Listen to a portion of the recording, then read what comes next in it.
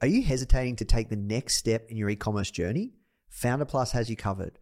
With proven frameworks tailored to your business needs for fast results, a supportive community of over 30,000 like-minded entrepreneurs, and weekly live mentorship sessions, Founder Plus is your key to success. Try Founder Plus today for just $1 for 7 days and start building your dream business with confidence. You can visit founder.com/start $1 or click the link in the description to claim your trial. This is episode number 65 with Joanna Wiebe of the Founder Podcast. What you need is thirst. You need to be a thirsty human who is intent on learning. It's a really fascinating exploration of human potential. Now, the Founder Podcast. Even the greatest entrepreneurs had help. If you want to learn from the most successful founders on the planet, you are in the right place. Branson, Mark Cuban, Tony Robbins, Tim Ferriss, Arianna Huffington, Seth Godin, Steve Case, Gary Vee, Sophia Amoruso, Barbara Corcoran, Damon John. Learn from the greatest minds in business today with interviews hosted by Nathan Chan. This is not your average entrepreneur podcast. The Founder Podcast.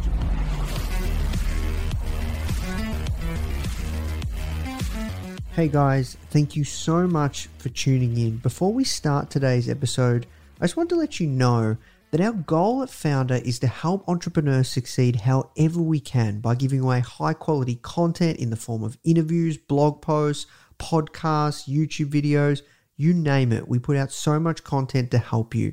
And another interesting project that we're working on right now is partnering with world-class founders like Damon John, Alexa Von Tobel, Greta Van Riel, and so many more to teach crucial skills like negotiation, finance, e-commerce, and so much more.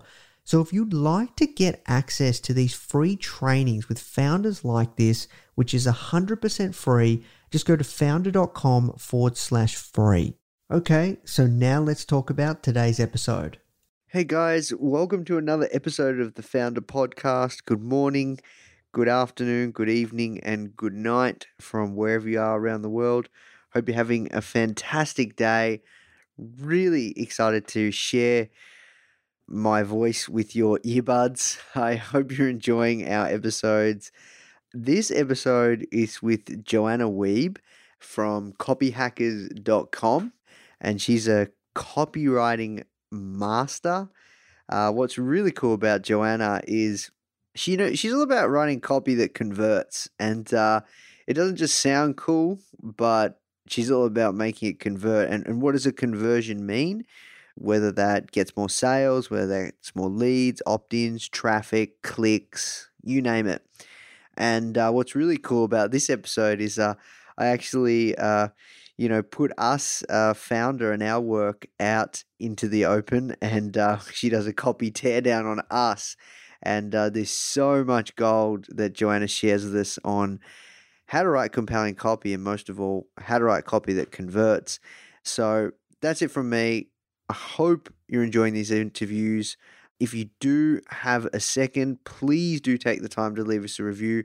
It helps more than you can imagine. It helps us grow. It helps spread the word. And I just want to say, if you are enjoying these episodes, tell a friend. Recommend it to any of your entrepreneurial friends or any of your friends that might be interested in entrepreneurship, because it helps. Just a way of saying thank you for this free content that we're putting out just for you.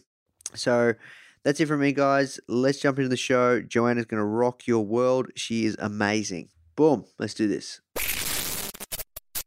Just first of all, thank you so much for taking the time to speak with me. I'm going to ask you a question that I ask everyone that comes on, and that is, how did you get your job? I made my job. And That's can you the tell best way to get a job is to make one. And can you tell us about that? Just a little bit of your background and how you got into copy, or becoming a great copywriter and starting Copy Hackers, and yeah. Yeah, no, it started. I've been pretty good at falling into a relatively decent amount of success in life. I look at people who are able to look back and reflect on the key moments in their lives, that like the decisions that they made that brought them somewhere. And I really wish that I had strong, well-founded decisions that brought me to this point. But I think like a lot of people, you end up somewhere and then you can kind of like go backward, and build the bridge that got you there. Like, right, go backward and look at what happened and pretend you knew. But I didn't. I started by I went to school as an English major, which is like the least lucrative degree you could possibly get. My sister said it was a degree in basket weaving. That was what my wonderful sister said about my degree, and she wasn't necessarily that far off, except actually she was. You learn a lot, right, when you get to do something that you love, and I just loved reading and writing, so I did that, and then narrowly escaped law school and got a job at an agency, a B2B agency in Canada, as their first writer.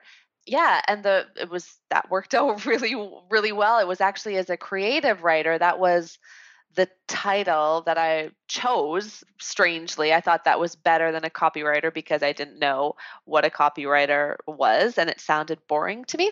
So I went with creative writer, and yeah, that was how it started. My life as a copywriter. I spent a couple of years at an agency, and then I moved over to the software giant Intuit, makers of QuickBooks and TurboTax, and of course Mint. They acquired things like that. So I was there for about 5 years, and that was fantastic. Except I didn't like my boss for the last year of my time there, and I accidentally quit my job. I sent the email that you write when you're really angry and then you mean to delete it. Instead of hitting delete, I hit send, and it was gone. I know. But it was one of those things that had to happen to push me in a direction that I was scared to go in otherwise. I think a lot of people feel the same way. They know they're entrepreneurial. They know that they want to do something for themselves that brings value to lots of other people, but you're scared to do it. And I was scared to go to my own and freelance even, right? Which a lot of people do, but I was really scared that it would be very hard to find clients, to keep clients, that I'd have to charge like $20 an hour, all that terrible stuff. So I accidentally quit my job at Intuit, but in the year leading up to that moment, I was working with some startups that I'd met on Hacker News. So anybody who's familiar with the Hacker News community or news.ycombinator.com, they know that's like, it's traditionally been a very active community for people in startups. And so I was hanging out on Hacker News during, all my time at Intuit. But in that last year, it was around October of the year I was leaving, so 2010, I think it was, when a gentleman named Sharif Bichet, he posted on Hacker News. He did an Ask HN. That's so you ask the Hacker News community to take a look at something you're working on and give you feedback. And so I was one of the people who gave him feedback. It was for this solution called Better Means, which was project management software for developers, for programmers and engineers in particular. And it was a very jargon-heavy homepage that he sent along. And I was like, okay, I can help him, right? I can do something. So I commented on the Hacker News post, and then I sent along separately by email, I sent him a PowerPoint deck I'd put together of the different things I would do if I was working on his copy. Not pitching myself to work on it because I was at Intuit and I wasn't trying to get any freelancing work. I was still at Intuit. And so I sent that to him. And then about a month later, I got home. It was my birthday, and I got home from dinner. And my inbox was packed. And I was like, what is going on here? And Sharif had taken that deck. He posted it on Hacker News in a show HN that was all about how the Hacker News community is such a good giving community. We all help each other. And he used this deck that created for him as like the center of his argument. And of course, other startup founders seeing that were like, oh, can she do that for me too? So they were reaching out to me, a lot of them. Yeah, right. So I had like 50 or so emails in my inbox, and they kept coming in, and I'm replying to the ones at the top, right? So you start at the top of the list and go down. And then, of course, they kept coming in above that. And so by the time I'd replied to like the 10th person saying, okay, I had to start saying no, right? I can't help everybody for free. I actually did have a day job I had to do. And so the ones that I said no to said, well, could you write an ebook or something? Could you teach us in some other way? And I thought, okay, well, sure. So I turned those 10 people that I said I'd work with, 10-ish, I turned them into case studies that went into what became a massive ebook, which after beta readers looked at it, became the first 4 small ebooks in the Copy Hackers series. And that was really the beginning of Copy Hackers. I launched those books and the Copy Hackers business about 2 months after accidentally quitting Intuit. And it's been great ever since. Yeah, that's how I got started. Yeah, wow. And how long ago was that? So Copy Hackers will be 4 years old this October. Wow, that's like a week from now. It'll be, about 4 years old. 4 years old this October. Yeah, okay, wow, yeah, because, I've read a lot of your work, and I have to say, like, when you come to the Copy Hackers site, you guys know what's going on. Like, it's really, really impressive. And one thing I see a lot, so many testimonials and case studies everywhere on a lot of your, core pages, like your About Us and all that kind of stuff, that I have to say, like, it is very, very convincing. Oh, good. It's working. Yeah. It is working because after, like, the first time I ever found you, I went to the Copy Hackers site and there was just so many testimonials, case studies, you name it, that I was like, okay, wow, these guys must know their stuff. Well, that's the hope. We do hope. And we are learning a lot, right? The good thing about case studies, testimonials are one thing, but the good thing, of course, about case studies is that we get to learn. And we certainly do have on our site examples of case studies where we messed up, where we had an assumption, a hypothesis, and we were wrong. And so we share those too. So it's not all glowing reviews of our intelligence. A lot of it is the opposite. Yeah, but I have to say, like, when I have, like, I'm just on your Start Here Now page, and you've got these cool companies, Read and Trust Us. We've got Moz, Freelancer, Ogilvy, Asana, Unbounce, Mindvalley, Teespring, and then Shopify, Crazy Egg, and then you've got all these Twitter social proof kind of testimonials, and then you've got like a video as well, and then at the bottom you've got more testimonials. Like you guys do it really, really well. So has that been like always we're insecure? It sounds like we've got a complex and we're like really insecure or something. No, you just make it a massive no-brainer that you guys know your stuff when it comes to copywriting. And I was always been very curious, like, is that like part of like your whole thing with like writing great copy, is just having so many testimonials, case studies, just to make it a no-brainer? Yeah, well, certainly in the beginning we didn't have any at all. So we were very conscious of the need for those. And then you get things like, when people do read your stuff, like when Rand Fishkin says something nice about you and recommends people to you, I'm going to use that. I'm going to say that. When Matt Berry from Freelancer says, and he said, these ebooks changed my life, I'm going to write that down and use it everywhere. Like, you better be careful when you say something nice about me, because it's going to end up online if you said it publicly, right? Not if it's a private thing. But no, when there's that kind of stuff, it behooves us as business owners to use it, to not be shy about it. I think that a big part, like you said, I know that we're adding testimonials to the site when we remember to at this point. And truly, we need to get better at that again and get back to that, because a lot of like the tweets are old on there, right? And now we have newer ones that we could absolutely put up. We just haven't. But I think it's with social media and the ability to embed a nice tweet, you really, and it's really reliable too, right? It's got all those cues that signal to people, hey, this is a credible testimonial, really, when it's a tweet. So why wouldn't a person put those on their site? So we do, and it works, right? Social proof is very powerful. I think everybody recognizes that it's a powerful persuasion technique or principle, and so yeah, we like to use it. Yeah, okay, awesome. Yeah, because here I am thinking, like we've interviewed people like Seth Godin and stuff like that, and he's given us great testimonials for the work that we do. I'm thinking we should put them as well. Like, you have to. I would. Yeah, honestly. yeah, that's right. Okay, so yeah, we've got all sorts of crazy testimonials that I've never even thought that we should put in there. But okay, I'm definitely going to do that. So Good. look, you're a great copywriter. Even if you go to your website, you can see what you've got going on. You can see that you guys know your stuff.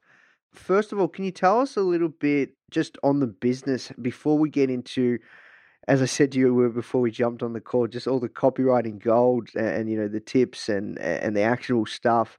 Just on the business, how many people do you have in your team? I know that you do have a new service that you help people with. Can you tell us a little bit more about that as well? Yeah. Yeah. So copy hackers, I've said multiple times, it does well in spite of me because I'm not trying to grow a big team. I know one of the legendary copywriters, Gary Benchavanga, a living legend. A lot of them have sadly passed, but he's still great. He, as I understand his business at least, he and his wife work on it alone. And I've always thought, that's great, right? Like that's ideal. I'm not a terrific people manager. I've got ridiculously high standards that make people not really enjoy working under me. I'm just being totally honest. I'm not necessarily, when it comes to writing copy for other things, I think I'm more flexible, but I know what I need to see from people when they're writing copy. And so it's not building out a team of copywriters.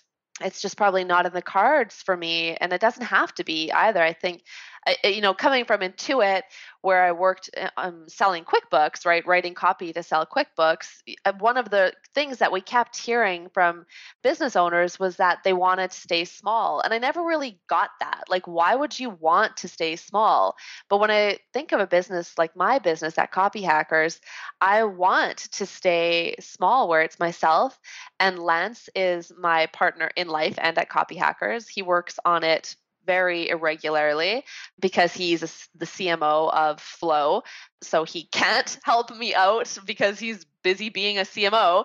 And so then otherwise I have contractors I bring in as virtual assistants and things like that every so often to help with, product launches and stuff like that. And bringing in freelancers to do writing, things like that. But our team is small. It's largely me just doing it, right? Doing all the parts of it. And I like it. I think it's good. It means sometimes that I don't get to turn a lot of my ideas into the best versions of what they could be. So I don't get to publish as often as I want to because I'm doing other things for the business. But for now, I'm totally okay with that. Now, when we look at other parts of my world, so I've got Copy Hackers, and as you mentioned, we have Snap, which is productized consultancy. So it's where people can go online, buy credits, and spend those credits on copy that my team of freelance writers and myself work on together. So if you, let's say you want to optimize your landing page copy, you buy 15 credits, you spend 4 of those credits on getting your landing page copy optimized. So that comes to me and a freelancer that I assign to it. We work on it together and then we get it back to you very quickly. That's a great business. It's actually a ridiculously profitable business. I'm shocked at how it's worked out, but it's an agency. And so there's the part of me that wonders, because I've never ever wanted to run my own agency. I don't want that to feel like an agency. So I don't know what the future holds for Snap. If I was a very smart person, I'd probably put a lot more effort into making it happen because I'm sure it could be one of those multi-million-dollar businesses. So we'll see. But I don't know that's on the horizon. Then we have a SaaS offering for content creators called AirStory. And it's very exciting to me. And that's myself and a technical co-founder who's on it full time. And we're growing that and we're just in private beta. So I know it actually, when I talk about it, I know how scattered it sounds. I know it sounds like, oh, she's spreading herself across all these things. And that's where I am right today, but it doesn't mean that I plan on being there tomorrow. We have plans for what will happen with Snap. We have plans for AirStory, and of course, we have plans for Copy Hackers. And it won't mean me always being spread thin, but it does mean, you have to you put the irons in the fire and see what works, and then choose the ones that you want to work on most. Really, that's where that's where I'm at with the business. Yeah, no, and I think that's really, really important because, yeah, like if you looked at all three that you just described, you can't make them all just like absolutely blow it out of the water, right? No, no, if I decided to stick with Snap because it's a great what's challenging for me is, and maybe other business owners feel this, when you see something that I didn't want Snap to be a cash machine. I expressly said that to Lance and another person who was our business partner at the time. I said, I don't want it to be that. I want it to be something different. And somehow it's sort of turned into a cash machine, which I just don't enjoy. I'm not that motivated by money.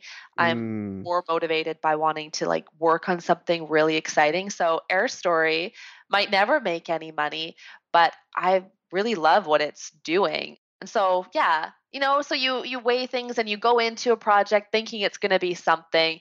You put it out there and you see how people respond, and you have to make decisions at that point. So for me, I'm not 100% sure, but I do think Snap will be going away. I'll be always focusing on copy hackers and doing my best to give the rest of my time to Air Story. awesome, awesome, awesome. Yeah, and I feel you on the money piece. I can see that you're at heart a creative, right? Yeah, I think so. And I think that means I know that I have to make money. I come from a very lower middle class family, just above the poverty level for most parts of our lives. And so I get the reality of needing to make money. I just don't care that much about it when it comes down to it, right? Which any investor who's like, wait, hold on. No, it's not that. It's that I think that it's the old rule: if you do what you love, the money will follow. And Yeah, that's so just want true. to make sure that that's what I'm doing. Yeah, Yeah, yeah. That you want to do work that excites you. When it becomes yeah, like a grind, that's like yeah, when you've got you're back in your 9 to 5, I think. But sometimes you do have to grind it out. Sometimes you do have to grind it out, you know? yeah, yeah. And that's why Snap really isn't closed down yet.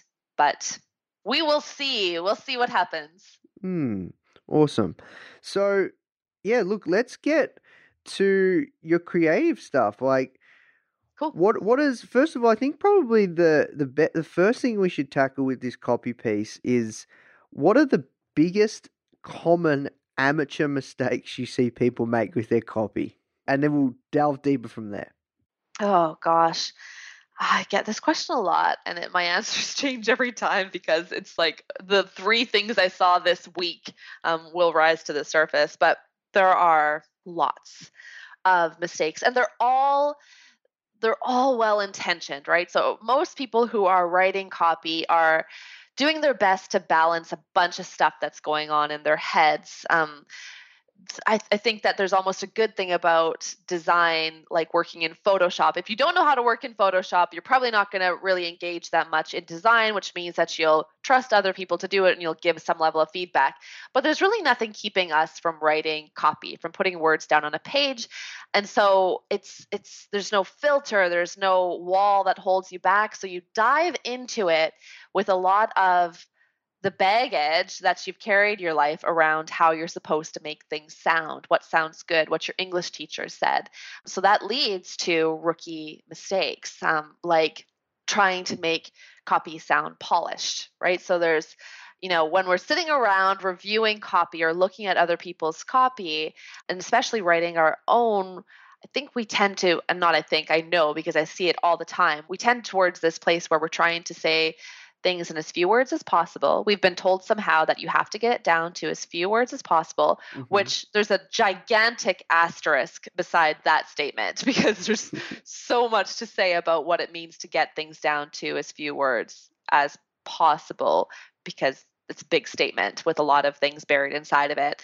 So we try to get it down, and then we try to do things like make it sing, which is probably the worst advice I've ever heard. And people like to latch on to that, like, oh, you should make your copy sing, which is awful for a lot of reasons, largely because lyrics aren't meant to have words stand out in them a lot of the time, right? Like it's part of a flow. It's just trying to create a sense of, the melody, right? Working with that. And And copy is supposed to be noticed. So we want words to stand out. We want things to sound raw and unfamiliar and unexpected. And that's really unusual in copy that quote unquote sings. So while everybody, all these rookies are really trying to make their copy sound very polished, like a marketing copywriter wrote it, that's the rookie mistake. The goal is to make it sound like something that might actually get noticed, which means using words that are unexpected. And we've seen loads of academic studies, and then we test the same sorts of things in our split tests that we run. But all of these studies end up showing us that people really do absolutely need to see words on your page that are different from what they expected to see. That doesn't mean you go in crazy directions where you use words that cause confusion, but rather instead of saying the simple, obvious words, you say something that's stickier. So, for example, we did this split test with a website out of the UK. I think they're out of the UK. Now that I say that, it changed my mind. I work remotely, so I never meet any of my clients. But they're called Dressipi, Dresssipi. Yeah. And they do clothing online, so they help you find clothing. So their homepage headline went like this: clothes you'll love, perfect for your shape and size. Okay, not a bad headline, right? Yep. It's saying something. Yeah, There's simple, love. straight to the point. Yeah. And that's what people think it's supposed to be: simple, straight to the point. Okay, let's hold that up in the air. Is it supposed to be simple and straight to the point? Those are good things, but everything with a grain of salt. So we tested against that. I'm just writing down straight to the point. And what was the call to action? The call to action was get started now. Yes, get started now. I'm going to bring that up while I'm talking about this. I save all of my split tests. So clothing you love, perfect for your shape and size. And we tested against that copy that we were trying to make feel different and uncomfortable. That was like our hypothesis. We're like, people will convert more if they notice the words. The words say something that's stickier and different. So we went out and we did, and this is what I recommend. This is another anti-rookie mistake. So a rookie mistake is to sit there and stare at a page. The thing to do if you're going to write copy right is to go out and listen and look for your message. So your message is never hiding inside your head. The next great line of copy isn't sitting inside your head. There may be fluke instances in which you have had a good line of copy in your head, but that does not mean that all the lines of copy are waiting in your head. They're not. They are out there in the words that your customers and prospects are using online, and of course in surveys and interviews you do with them, but especially for those of us who are pressed for time, especially online. So we were like, okay, well, here's this headline. It's perfectly fine, but it's converting at the typical 2%, right? With get started now, or wait, no, it was sign up now. That was the call to action, which is just tragic, right? But we went out and we listened to how people who would fit well as a Dressipi user, how they were talking about their bodies. So the goal with Dressipi is to help people of any weight or size or like height find clothes that'll actually work for them. And so we were like, okay, well, let's talk about then overweight women who are trying to find clothes that they feel comfortable and confident in. How do these women potentially talk about themselves online? And we went and eavesdropped online, right? People are writing in forums. They're writing in YouTube comments. They're writing in blog comments. They're writing all over the place about their feelings and experiences, and they're using their natural language, except on Twitter, where they're forced to keep it very short, so that's tough. Yeah. It's less useful to go to Twitter. But you can go to like forums and things and just pay attention to the language that people use and then copy the interesting stuff. So we saw that women were talking about themselves with real words, which should be no surprise to anybody, right? They were saying bum, boobs, all keep going with it. Everything you can imagine that people say about their own bodies when they're just talking normally, like human beings, not marketers, human beings, about how they feel about themselves. And so we were like, okay, well, we're trying to say something sticky, so let's do this. Let's try. So we replaced that with our new variation that we tested against that headline I mentioned earlier was big bum, ? Thick waist, ? Not so perky boobs, ? Find clothes you'll love, or find clothes, I don't have it in front of me, I'm sorry, but find clothes you'll look good in just as you are. I know it ended with just as you are because we were like playing off the, Mark Darcy, oh, I like you just as you are, to Bridget Jones thing, which every woman on the planet adores, frankly. So we went with that, but the point was the big bum, thick waist, not so perky boobs. Yeah. And then, shouts at you. Right? You have to. And I know that everybody can't use the word boobs on their page or bum. I'm not saying that, but the point is to try something that's going to get noticed. The effort of actually trying to get noticed, it's a big hurdle for people to get over because largely we're trained not to get noticed, to be part of the herd, to be part of the crowd, to be somewhat invisible. And I can talk at length about that. I just talked at CTA Conf about that. I mean, you can really Google any of your competitors, look at the PPC landing pages for them. And in most cases, they're all saying the same thing, which is absolutely nothing. Like right now, Google invoicing software, like in quotation marks, invoicing software.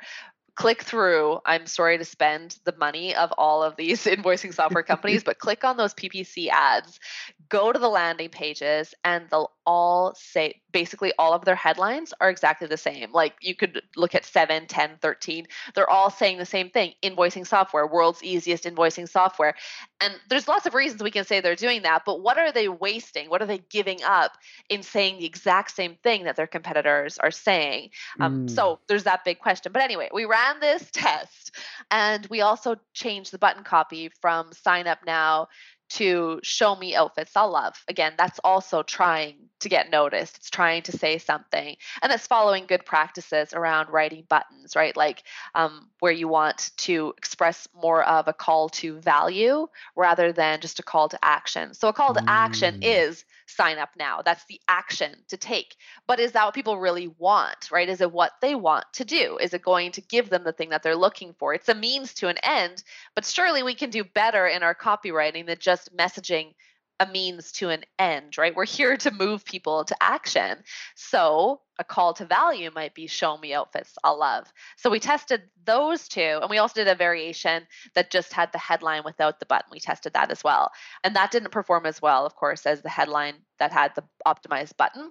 And the results were 127% increase in clicks on that button for the variation that had that unexpected, unusual, unfamiliar headline with a call to value rather than a call to action. Yeah, wow. So that's right. 127% more people clicking means that now, of course, on the next page, you want to do things to make sure that they're not just clicking and then vanishing, but you've given them, they're excited, they're interested. Now, optimize the next part of the funnel, right? And keep doing that so you can actually turn these visitors into users and customers. So yeah, so that's a big one, right? It's looking beyond yourself for the message and making yourself feel uncomfortable. If it scares you, you're probably doing it right? If it doesn't scare you, you're probably, no one's going to even read your copy. Yeah, no, this is great. There's a lot that our audience can take away from that example. I'm going to get a little selfish now, and I was hoping you can pull up the Founder homepage and give us some raw feedback and just go to town on us. Okay, you asked for it. Don't forget that. All right, so if you go to Founder, FOUNDR, mag.com, I'd love to hear your feedback. And oh, Lord. Yeah, I know it might not be up to scratch, but we'll see how we go. Here we go. Okay, so the pop-up got me first down below, and I'm a fan of pop-ups. I'm not saying anything bad about it, but it did attract my eye. I wasn't ready for it, so I'm going to close it, and I don't know how many others would do the same, but there's that. Okay, so then when I go back and look, I see all of this cool stuff with these cool people. I'm watching the video in the background, by the way. Yeah. So it's very, I would say, distracting. I know what the point is. Like, I know why you're doing it. I think it's great, and it says a lot about the power of Founder Magazine. I'm so distracted by it that I'm not really sure what the words are doing there. That's for me. So we have to, copy has a hard enough job to do as it is. Copy is your online salesperson, and not like a car salesperson. It has to be like a salesperson who starts out as a friend for some people and who builds your brand for other people. Like, your copy has a lot of work to do, and to have it compete with, huge names like, Ariana, is it Ariana Huffington? I always forget her. Yeah. With these images of people that and these scenes that you really kind of just want to watch, I feel bad for copy that has to try against that. So there's that. Do you need copy on the page if you have that much going on? And if you do, should it be centered on the page? Maybe. Now, it's worth testing, but generally those distractions, although I could see this being good for branding and for making Founder feel like a great publication to read, the copy is left to struggle against it. So your headline is entrepreneurs need help. Okay. Now here's the thing. Okay. You've done the thing. Yeah, I know. You're trying to get the headline down to as few words as possible, and it has to sound good. But I think that you're saying something that's a little different. You're just doing the thing where you say it the same way anybody else would, which you have to decide what's more important to you in a business. Is it standing out, or are you going to put a lot of money into branding and other ways of getting people to recognize what it is about you? Your words could do that, right? Choosing the right words could do a lot of heavy lifting. So entrepreneurs need help, I would say. The subhead below it, which is usually the case, and Ollie Gardner talked about this, and I've written about this in my ebooks, the fact that the subhead is usually better than the headline. So in a lot of cases, you could scrap your headline completely and just like make your subhead your new headline. And what would happen if we did that? Then your headline would be the resource. I pause on that because it sounds boring. The resource entrepreneurs choose to learn how to build and grow a successful business. So there are multiple clauses in that sentence, which isn't a bad thing, except if you were to turn it into the headline, you'd probably want to use some punctuation just to break it up. Again, your English teacher isn't looking at this. No one's grading you on it. The only grading you're getting is whether somebody converted or not. So grammar rules. Grammar is good. Punctuation is a different story. So I might do something for that headline, for that subhead, which could possibly stand alone. Is, you said the resource, is it the number one resource? You said entrepreneurs, how many entrepreneurs? And if you say how many entrepreneurs, you don't necessarily have to say the number one resource. A lot of people don't believe the number one resource anyway, but the resource alone just sounds like kind of shallow. It's all very bland. It's not very, right? I wouldn't know walking away from this why I should read Founder, right? I don't look at any of this. Like, we can pick into the words all we want to, and we should, but we have to have a goal for the copy. And what is it? Is it just to get people to keep reading down the page? Then we have to do, in any case, we have to, I think, do more than we're doing here. What is it about Founder that makes it better to read than any other publication that I might be considering reading? Because, of course, one of the big forces that we're working against when we're trying to get people to do something is inertia. Why should they change out of their path today and hit subscribe now? Why? Because it's bright pink? That's one reason. That's a way to get the lizard brain to look at it. But will I remember once I've subscribed to it and I get a notification on my iPad that it's available? Will I remember why I subscribed in the first place?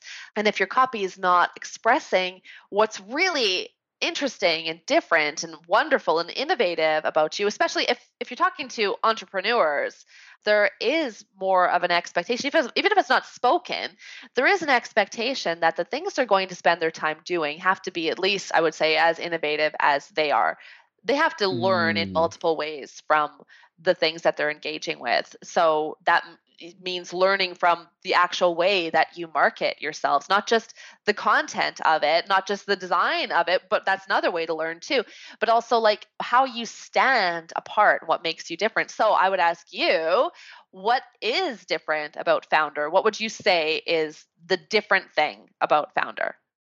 Well, we have many different elements to our brand because we have the podcast, we have the magazine, we have our blog content, our social content, and then we're starting to move into training products. So we're like a multifaceted platform. So when you say what is different about Founder, do you mean around the mission of the brand or the magazine or?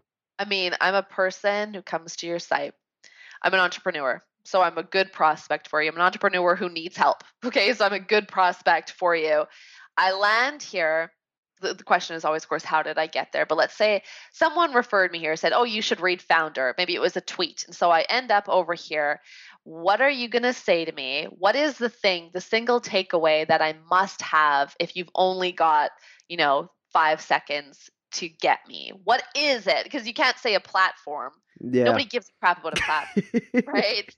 I mean, it'd be nice, and C-levels feel good about it, but does your prospect feel good about it? So what is that thing? Yeah, And what it's is not that thing? easy, right? It's Yeah, hard. I guess the biggest thing is that I started Founder knowing nothing about entrepreneurship, so it's coming. I've just created it and all the other elements are part of the platform, and everything that we do just comes from things that I think are valuable and cool. So I guess another piece of that puzzle also is we're able to get in touch with hard to reach people. Okay. So we're kind of like, I guess, like a cool, funky version to a Forbes or Entrepreneur, but it's made by people on the ground that are actual real entrepreneurs that are actually, I guess, in the trenches. Okay. It's interesting, some of the language that you use there. It's so different from what you see in the tone of your copy here. And now I think that the design of your page, once we get past all the images up in the hero section, Mm-hmm. it's clean, and I think it's the tone that one would expect based on what you've just said. The visual is, but you said words like cool and funky. And I'm not saying that you have to use those words on the page, but they're moving in a direction that's pretty far from the resource entrepreneurs choose to learn how to build and grow a successful business. I mean, that has nothing. I don't feel any connection to it. And because none of your competitors are saying anything that makes them stand out, because most of them, you mentioned Fortune, these other publications that are really standing on their brand, on their history, you're new, you can't stand on that. And not only that, that's not a very powerful thing to stand on. That's how you become, kind of outdated and out of touch. For you, you have other things going for you that have to do with being younger, really, and talking to a generation in a way that doesn't feel like you're tied down to what Fortune is. Not that I have a problem with Fortune magazine or whatever. All these guys produce great content. No, not bagging that. No, of course not, right? No, I don't think I hope nobody's taking that away. But when we're trying to position ourselves against other people, especially the incumbent, like something that already exists that is really powerfully known and basically ubiquitous in business, how do you inch your way in there? And the huge opportunity for every small business, for mine, for yours, although things, are going well in these areas, but still those opportunities, there's so much growth available to us, but not if we're scared. I think not if we sit quietly and try to say things that aren't really going to say too much at all. We have to dare to be as innovative with our copy as we are with the products that copy is trying to sell. So you've got a really innovative design, right? You have clearly incredible content, but the question continues to be, why should I care about you over something else? Do I just add Founder as one more magazine? What makes me want to rush to read it? And those are the kinds of things that I think we have to dare to say more in our headlines and our subheads. And then we have to, throughout our copy, reflect our brand and feel confident about that. So if you speak and you say words like cool and you feel that you are closely connected to the type of person who would read Founder, then shouldn't you use words like that? At least it's worth a test. Yeah, no, I agree 100%. This is great feedback, Joanna, and I hope the audience doesn't mind being a little bit selfish, and they're learning along the way too. You got in trouble for your headline, so you didn't really get much out of this. You just got in trouble. No. I want you to do these teardowns. So I think that's amazing. Look, we have to work towards wrapping up. This is great advice. Yes. I've taken away a lot, so I'm sure the audience will. 2 more questions Okay. 3 more questions, and these are quick ones. You talked about tools. What's your number one tool to test? Is it visual website? What do you call that? VMO? Well, it's now just VWO. That's Yeah. what they call themselves now. But yeah, it was Visual Website Optimizer, which I have traditionally really liked. Then they did an update that was problematic for power users. I was a power user and I couldn't use it the way I used to. So I switched over to Optimizely. And Optimizely is good as well. But now VWO has new ways of working with data that makes a lot of the results more reliable. So one of my big problems with testing platforms is that you have to use a bunch of calculators outside of the testing platform Oh, to wow. to feel good about the results, because Optimizely and VWO have traditionally called tests when their calculations show that there's a winner, and that could happen for as few as like 7 conversions on one variation and 13 on the other, which is just clearly not enough data. Like that's not a good enough sample size. So that's been a problem, and now that VWO is working to fix that, I assume Optimizely is as well, but I've definitely trended back toward VWO, so that's the one that I use most. Gotcha. And sample size, you recommend 1,000? Yeah, I'm not the perfect person to talk to about sample size, because you get into those big questions, right? And stats was like my worst my Yeah. worst course in university. Oh Lord, I ran out of that class and it was done. Yeah, no, I feel you. That's okay. That's okay. Look, I Yeah, but personally there think are, 1,000's around, and if you go to like yeah. conversionxl.com, right, you'll get a lot about the detailed side of split testing. Yeah, awesome. Okay, second last question. Top 3 tips, top 3 takeaways you want people to take away from this interview around their copy. And you can pitch your like any free resources you have or anything like that. I can pitch. Oh, I'm Yeah. a copywriter. Don't get me started. Just kidding. No, I think that a big takeaway is, one, to test wherever you can, but then not to be too focused, I think, on the data, which we haven't really got into here. But for as many times as we find really great results, there's other cases where we had a really great potential win that didn't finish. And I think that we get to a place where marketers rely so much on other things telling them what to do and what not to do, that you lose a bit of the joy of being a marketer, and it can be a very exciting space to be in. So I'd say test, but be careful that you don't test away all of your excitement and all of your opportunities to innovate with your copy. So there's that. 2, don't look inside your head for your messages. It's frustrating anyway. It's not going to lead to anything good. Don't ask your mom. Don't ask your spouse, unless your mom is the perfect audience, and then just interview her and listen, but don't ask her to weigh in on your copy. So go out and find those messages, and that means going through Amazon book reviews and forums and YouTube comments and blog comments and all of those things, and interviewing customers when you can, and surveying them where you have open-ended questions that allow you to go through and pore over the actual phrases that they use, and then take that and use that language to write your copy. And then if you can't test because you don't have enough traffic, let's say, then at least you have a really strong starting point, because again, you're basing what you're writing on something real, not just on sitting there staring blankly ahead and hoping that the muse will strike somehow. That, and let's see, what other one I guess a really actionable one is probably go over to your homepage or a landing page right now, delete your headline, make your subhead much bigger than it is, and hit publish. That's probably more likely to be clearer than what you've currently got on your page. And if that's not true for you, absolutely congratulations and send me your page. Boom.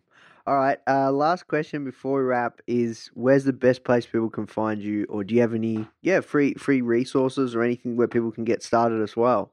Oh yeah, we love doing free at Copy Hackers. So we've got lots of worksheets, persuasion ebooks that are free on there. We're about to launch a new promotion, really, where we're just giving away our first ebook on how to find your message. So book 1 is our most popular ebook, and we're just going to give it away now. So you'll be able to get that soon. I would think I'd have more control over some of this stuff than I do, but we work with Balance Exchange, which is an incredible platform, and they're kind of in charge of the timing of that right now. So anyway, that'll be coming. But yeah, if you go to copyhackers.com, our blog, we're constantly publishing whatever case studies that are at a place where they're able to be published as case studies. So we're happy to share what we're learning there. And of course, on Twitter at copyhackers with an S. Awesome. Well, look, Joanna, you've absolutely blown me away with how much gold you've shared with us. And, with my rambling?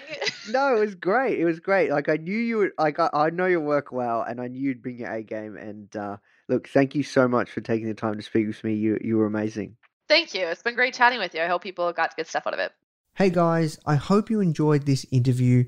As you might already know, our mission at Foundr is to help tens of millions of people every single week with our content, either start or grow their business, which is exactly why we're partnering with world-class founders such as Damon John, Alexa Von Tobel, Greta Van Riel, and so many more to teach crucial skills such as negotiation, finance, e-commerce, and so much more.